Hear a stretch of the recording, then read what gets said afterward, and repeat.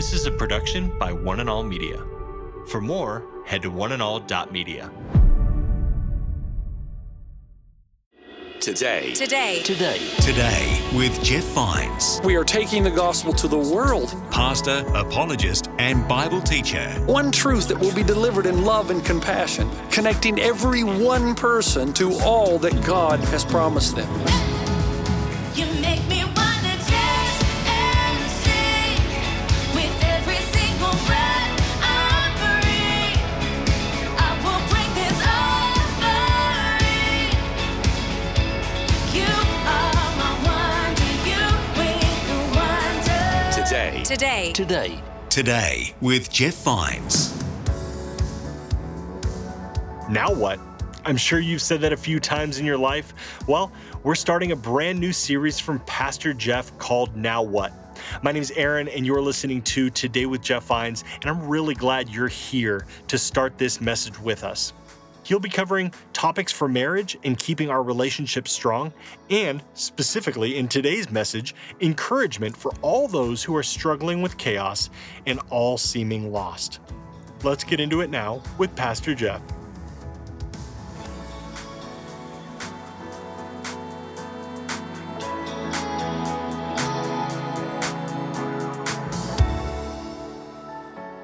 And we're starting a new series this weekend, and it's called Now What? And here's what it means. We use the phrase, God does not give his law arbitrarily. And what that means is that when God tells us he wants us to live in certain parameters and by certain precepts, he does it because he loves us, not because he wants to be the big bad cosmic boss, but because he says if you live, if he's the creator and sustainer of the universe, he would know the kind of life we should live and within what parameters we should live those lives. And to a great degree, the Bible says, once you get out of those parameters, there's a great risk that you're taking. But the reality is, if you're like me, most of us have violated all 12 of the 10 commandments at some point in our lives, right? And we've done that not only on the 10 major commandments, but we've violated commandments or principles within each relationship of our life. For instance, I walked into the bedroom in New Zealand when we lived there in Auckland, and my wife was seated at the end of the bed, and after 7 years living there, she said, I'm leaving. Now, I've told you guys this story before. I'm not going to go into depth, but the reality is, it was a rude awakening for me. And, I wanted to say, you can't leave me. I'm a pastor. And the reality is, I don't care who you are. If you violate the principles of a healthy marriage, it doesn't matter who you are or what you do, that marriage is not going to be able to be sustained over a long period of time. If you violate principles with your children, if you violate principles in your own life, whatever they are, you're given no guarantee that you're going to live the abundant life when you systematically dismantle the principles God's put together in your life to give you the abundant life. And so this series is Now What? In other words, what if you're in here and your life's already in chaos? What if you've already been through a marriage and a divorce? What if you've already had children that have gone AWOL and you don't know when they're coming back? What if you've already got an addiction that you found was easy to grab hold of but very difficult to let go of? What if you're in the middle of that now what? Because Christians are notorious for telling people how to live, but not so good at telling people what to do after they're in a mess already. And I want to address some major issues in our lives. And to do that, to find out now what, we got to go back to the life of Jesus, because until you understand the core of the gospel and what it really teaches, there's no way you're ever going to have any hope for the chaos that's in your life, either because of the situation you're in this world or the situation that you've created in your life by a series of bad decisions. Thank God, literally, God is not the kind of God that says, aha, you got outside the parameters, your life stinks, I told you, you deserve it. That's not the God of the Bible. He's a God of mercy, a God of grace, and a God that says, okay, now that we've done this, let's move on. Now what? Now, to help us understand this, I want you to go back for a moment with me. Wouldn't you have loved to have been there when Jesus was healing all those people in New Testament times? Wouldn't you have loved to have been there when he took the clay and he put it on the blind man's eyes and he spit on his hands? I don't know why he did that. Must have been a first century thing. And just kind of puts it over the eyes of the blind man and then he sees. Wouldn't it have been cool? The lame guy, those 4 friends put him on a mat and lowered him down through the roof of the house while Jesus was teaching. And Jesus said, pick up your mat and walk. And the dude picked up his mat and walked. Wouldn't you have loved to have seen that? What about raising Lazarus from the dead? Wouldn't that have been cool to see Lazarus walk out of that tomb? And the King James Version says, behold, the body stinketh. He smells. Wouldn't you love to just smell that? What does it smell like to come back from the dead? Maybe they could market that as some kind of new cologne or something. Back from the dead. But I would have loved to have been there. My favorite story is in John 8, when those guys bring the woman who was caught in adultery. Yeah, more like a setup. And they threw her down at Jesus' feet, and they wanted to stone her. And what did he do? He said, okay, sure, guys, go ahead. You, whichever one of you does not have a sin in your life, you throw the first rock. And they all dropped it. And then Jesus said, well, it looks like nobody condemns you, neither do I condemn you. Go and sin no more. That was Jesus of the Bible. Mercy, compassion, grace, that was him. And yet, we come to the garden now. 3.5 years of ministry.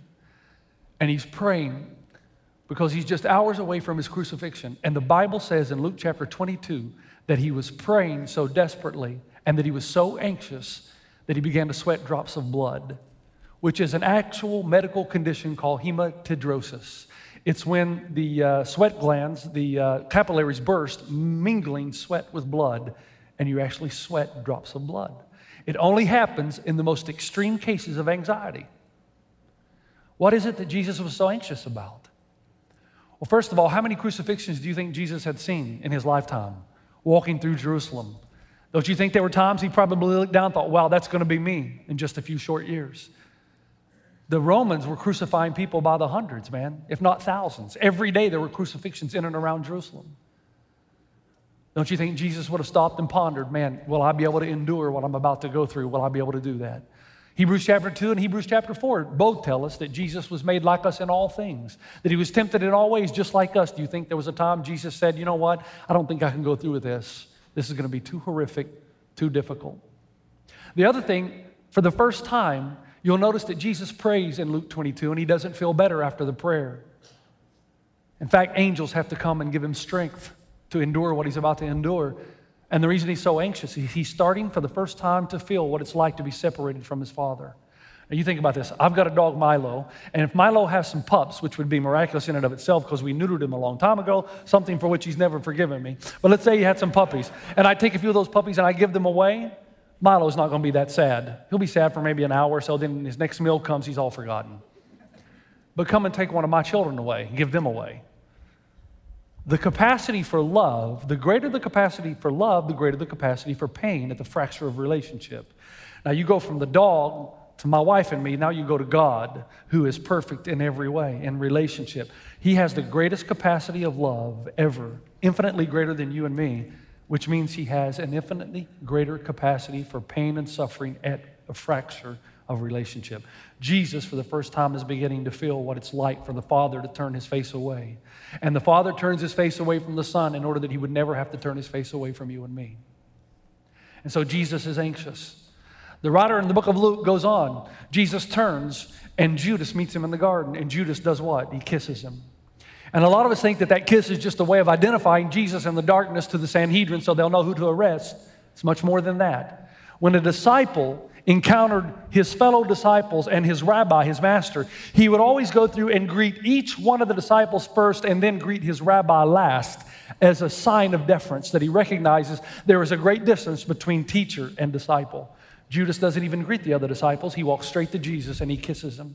And yes, it identifies to the Sanhedrin committee who Jesus is, that he might be arrested, but it does something else. It's a direct statement. It's a direct statement. Judas says to Jesus, I am equal to you. I don't need you. I can live my life of independence away from you. I am self-sufficient. And he walks away. The writer tells us the story because, number one, it wants you to recognize Jesus is suffering hematidrosis. Hematidrosis, after you suffer that type of anxiety for the next 24 to 48 hours, your skin is incredibly sensitive to touch. It's very painful. And not only is he experiencing that kind of physical pain, but now it's the betrayal of Judas. Judas betrays him in a sense of independence away from his friend, but he also betrays him in a sense of intimacy that he's had with Jesus. There's a verse in Psalm 55 that tells us what Jesus was going to feel like when the prophecy became true that Judas kissed him and betrayed him. If an enemy were insulting me, I could endure it. If a foe were rising against me, I could hide. But it is you, my companion, my close friend. So Jesus is not only suffering the pain of separation from God the Father, hematidrosis, a physical issue, an illness, And now Judas, one of the disciples, one that he has shared intimacy with, one who has depended on him in the past, has now chosen to go an independent way and to betray a love. And the deeper the love, the more painful the betrayal, right? If one of you come up to me and I've only met you 1 week and you say to me, I don't like you and I'm never coming back, that's going to hurt a little, but I'll get over it by lunchtime. If there's somebody that's been coming 5 years, it'll take me a little bit longer to get over it. 10 years, if there's an elder in our church and they come and they say, look, I don't like you, Jeff, I never have, that's going to hurt. But if my wife comes and says, I don't like you and I'm never coming back to this church, that's pretty serious business. The deeper the relationship, the more intense the pain. Jesus, with not only Judas, but Peter, are both going to deny and betray him in their own way. Then the Bible says, let me walk you through it, that they took Jesus and they put a blindfold on him. We're not talking about the blindfold the way we would think, but it's a mask kind of like this that covers the face. It would be a lot more dense than this. There'd be just barely enough air to breathe, and then they tie a rope around the neck. And the Bible says that they took Jesus all the way from the garden, going into the Sanhedrin court, which was an illegal court because it was done at night. They deny Jesus food and water, and they strike him in the face. They do it with open hand and with closed fist. And the Bible says that they begin to mock him, and it's important to understand why they do this. They strike him and they say, if you're a prophet, tell us then, prophesy. Who struck you? And this mocking is going to happen all the way from the time they find him in the garden till the time of the cross when somebody says he saved others, but he can't save himself. Why are they mocking Jesus? Here's why. In their minds, if a prophet is truly a prophet, God would never let anything bad happen to him. You go back to 2 Kings chapter 1, Ahab, the evil king, wants to kill Elijah. Elijah is a man of God. So Ahab gathers 50 soldiers together, and they're going out and they're going to do Elijah in. They're going to destroy him, hopefully, and shut him up from all these prophecies. And Ahab looks up to the top and he says, Elijah, man of God, come down. And Elijah responds by saying, if I'm a man of God, I'll tell you what's going to come down, fire. And fire did come down and destroy them. In the minds of the people in Jesus' day, if Jesus is really a prophet, there's no way they're going to be able to blindfold him, strike him without a lightning bolt coming down from God and protecting the man of God. In their eyes, there's no way God would ever subject himself to such weakness and vulnerability because God is only powerful and pride. So they strike him and they lead him all the way to the Sanhedrin court. Now, remember again, folks, it's so easy to become desensitized to this kind of violence, but they're striking Jesus with closed fist and open hand. He's bleeding. He's sweating drops of blood. His skin is incredibly sensitive to touch. They're mocking him. His friends have betrayed him. They lead him to the court. The reason all this happens on the way is so that Jesus might come incoherent and not be able to answer the questions of the trial. So they bring false accusers in, remember? He said not to pay taxes to Caesar. That's not what he said. He said, give to Caesar what is Caesar, give to God what is God's. A passage I wish did not exist in the scripture, especially around tax time. Second, they say, well, he said he's going to tear down the temple and rebuild it in 3 days. That's not what he said. He said, if they tear down the temple, I will rebuild it in 3 days, referring to the fact that the temple is not a building or a place. A temple is in here. And if you destroy this temple, Jesus, he would resurrect in 3 days. They're frustrated, the Sanhedrin, because they can't kill Jesus and they want to. Has it ever bothered you? I mean, I know the Bible says he was led like a lamb to the slaughter. He did not open his mouth. But man, if he did open his mouth, there's a lot of cool things he could have said. You know? He could have prophesied who it was that's striking him. That would have kind of, whoa, it was you, Theus. It was you, Claudius. You know, it'd be scary. They prophesied. Or, you know, which action did they want to kill Jesus so desperately for? The one of healing the lame man, causing the blind to see? I mean, such senselessness in the life of Jesus. They're frustrated. They want to kill him, but they can't. They don't have that kind of power under Roman rule, so they got to send him to Pilate.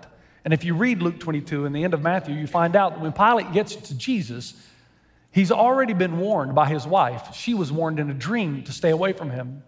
But Pilate's intrigued by Jesus, so he wants to talk to Jesus. And they enter into some philosophical question about what is truth. Pilate comes out and says, I don't find anything wrong with this guy. I mean, he's not worthy of death. But then the Sanhedrin and Jesus' own people yell in protest, and they say, wait a minute, he claims to be a king. Now, he never claimed to be that kind of king. He claims to be a king, and if you don't do something, we're going to tell Caesar that you're allowing somebody to claim kingship. That's treason, and you didn't do anything about it. So Pilate gets scared. He goes back in, talks to Jesus a little longer, And then he finds out that Jesus is a Galilean, and that's not his district, that's Herod's district, so he sends Jesus over to Herod. Herod can't wait to meet Jesus. Jesus, he says, do some great signs and wonders for us. He thinks Jesus is a circus sideshow. And of course, Jesus just stands there, does not open his mouth, refuses to do any things like that. So Herod's frustrated. Now, it's important to know here that Herod, what was called in those days, had his men of war. These were men who were professionals at brutality and torture. There is great chance that Jesus is beaten all the way from the garden to the Sanhedrin tribe, beaten from the Sanhedrin tribe all the way to Pilate, from Pilate to Herod. Herod's men of war most probably worked Jesus over and sent him back to Pilate. So he's being beaten relentlessly, no food, no water, and again, his skin is incredibly sensitive to touch. Pilate receives him back. Pilate's frustrated. He knows there's nothing in Jesus that warrants death, so he comes out and he says to the people so. And they cry, crucify him, crucify him. Pilate gets concerned that he might be seen as an insurrectionist and that he might lose his job with the empire. So he comes out in a metaphor, in a kind of a symbolic act. He washes his hands and says, my hands are clean of this man's blood. And the people yell out, fine, fine, let his blood be on our heads and on the heads of our children. Now, at that point, the Bible says in Matthew 27, that he delivered them to be crucified. Then the soldiers of the governor took Jesus into the praetorium and gathered the whole garrison around him, and they stripped him and put a scarlet robe on him. The whole garrison, that's 600 men. 600 men gather around Jesus in the Praetorian Guard. Now, when they receive Jesus, in their minds, Jesus is no different than any other common criminal. They don't know who Jesus is. They're Romans. So they think here's somebody's committed treason, and they're going to punish Jesus like they would any other criminal. And here's what they do. There's going to be a stump jutting out of the ground in the middle of the Praetorian Guard, and they're going to take Jesus' hands and they're going to tie it first like this. And then the Roman lictor, he's going to come out, and he's schooled in this kind of torture because the Romans were good at keeping you alive as long as possible so that you could suffer as much pain as possible. Don't worry, I'll keep this as PG as possible, okay? But the first thing they're going to do is take a whip, and they're going to lay it on his back just to cause the stripes. But that's just the beginning. And 39 lashes, that's an old wives' tale. The reality is the Roman lictor did it until he was tired of doing it. And after he did that, he's going to take a whip like this. And these are metal balls at the end, and they're very heavy. And he's going to take this whip, and he's going to lay it on the back of Jesus relentlessly. His goal is to bruise the entire back and the back of the legs. And then at some point, he's going to release Jesus' right arm, and he's going to tie it to another stone or another post jutting. And so that he can do what he did on the back, he can do the same thing on the front. It's not just on the back of the legs, the buttocks, the chest, the stomach, the abdomen, and the thighs. And his job is to bruise the back so that there are all kinds of contusions, hemorrhaging inside. And then he takes another whip that looks something like this, only there'd be more than one of these with spikes. And he'll continue to dig into the flesh. That's why some people called scourging halfway death, because a lot of people died before they ever made it to the cross. Seneca, a first century philosopher of sorts, said that it was better to commit suicide than to go through a scourging. If you knew you were going to be scourged and crucified, it's better to kill yourself, because you're going to be kept alive and endure as much suffering as possible. And then finally, the Roman lictor would come with the last whip, and this whip would be something like this, only it would have leather sockets at the end. And in 7 strands, it would have those leather sockets, and those leather sockets would contain chips of sharp, sharp bone. And here's what this is designed to do. As the Roman lictor laid the whip on the back of Jesus, it was designed to stick, and the bones would go in, and then to extract flesh as it's pulled away. That's why Eusebius, an early church historian, the word for scourging is the word phragalao, which is the word open bowel. Because when you're scourged to such a degree that you can actually start to see internal organs. But the Romans were professionals at this, to make you suffer the most while keeping you alive the longest. The Bible tells us that Jesus suffered every bit of this after hematrodosis, after the betrayal of his friends, of intimacy, independence, and then the Bible says that the soldiers, by the way, just quickly, when you go through a scourging, you start to enter into what is called hypovolemic shock. Hyper is low volume or volume, and emic blood. You start to lose blood. And when you start to lose blood, and this is important to know before we get to what is called the patibulum, the 200-pound beam that Jesus will carry up the hill. It's important to know because when that happens, your heart starts pumping really fast to try to pump blood that is not there. And at that point, your blood pressure will decrease and you'll feel faint as if you're going to pass out at any moment. And then your kidneys will stop producing urine to try to maintain what volume is left. And then at some point, you become incredibly thirsty. But the point is, you're very weak and you're borderlining incoherence and coherence, and you're near death. The Roman soldiers take a purple robe and they put it on Jesus. It's going to be very heavy, and the only way I know how to describe it is very scratchy. And the whole point is to put this on the back of Jesus, where it's basically raw now from the scourging. And then the Bible says they're going to take a crown of thorns. These are 2-inch barbed quills that grow in and around the city of Jerusalem. And they're going to smash this down on his head and let those thorns go deep into the skull, penetrating the flesh. And then they're going to put a reed in his right hand.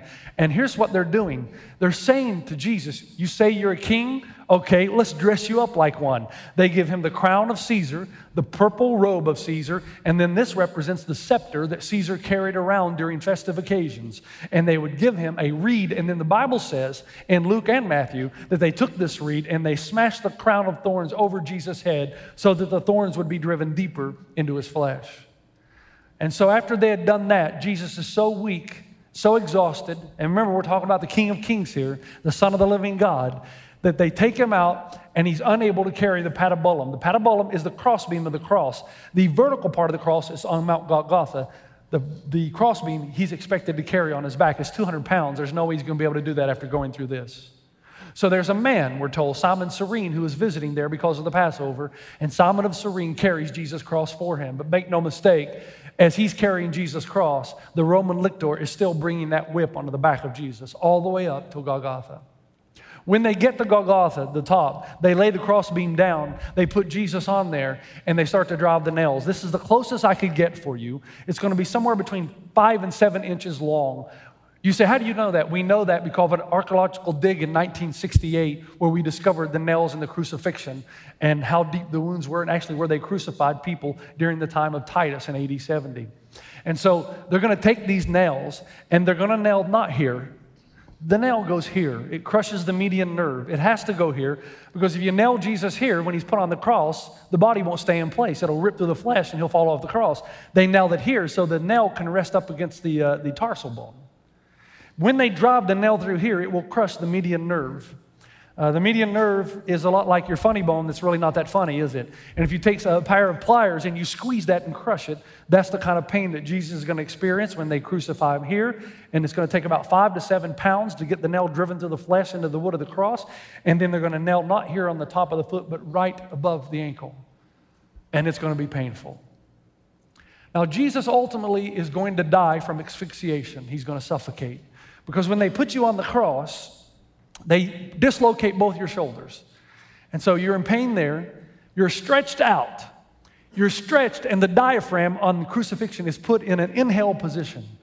So you've got air, but there's no way to exhale. And you have to exhale to get the next breath of air. The only way you can do that is by pushing yourself forcefully up on the cross and relieving the tension so that you can exhale and then inhale with another breath. The problem with that is Jesus' back is totally splintered, and he continues to rub it on the splinters of the wood of the cross and the deep gashes in the wounds in the blood. And there will come a time when Jesus is so weak that he can no longer push himself up to get the next breath. That's why Jesus knew when death was near and said, "Into thy hands, Father, I commend my spirit." He knew that he could no longer push himself up and that death was near. You've been listening to Today with Jeff Vines. Thanks for joining us. Next time, we'll bring you the rest of this message from Pastor Jeff. And what the Bible wants you to understand through the cross and through intimacy is this, that every time we stray away from God, there are serious consequences. Not only have we broken the law of God, but more importantly, it wants you to see that you've broken his heart. He's not going anywhere. He's right there, but you've broken his heart. You can listen to more messages like this. Just search for Today with Jeff Vines wherever you listen to podcasts. You make me wanna dance and sing with every single breath I breathe. I will bring this offering. You are my wonder, you with the wonder. Today with Jeff Vines. This is a production by One and All Media. For more, head to oneandall.media.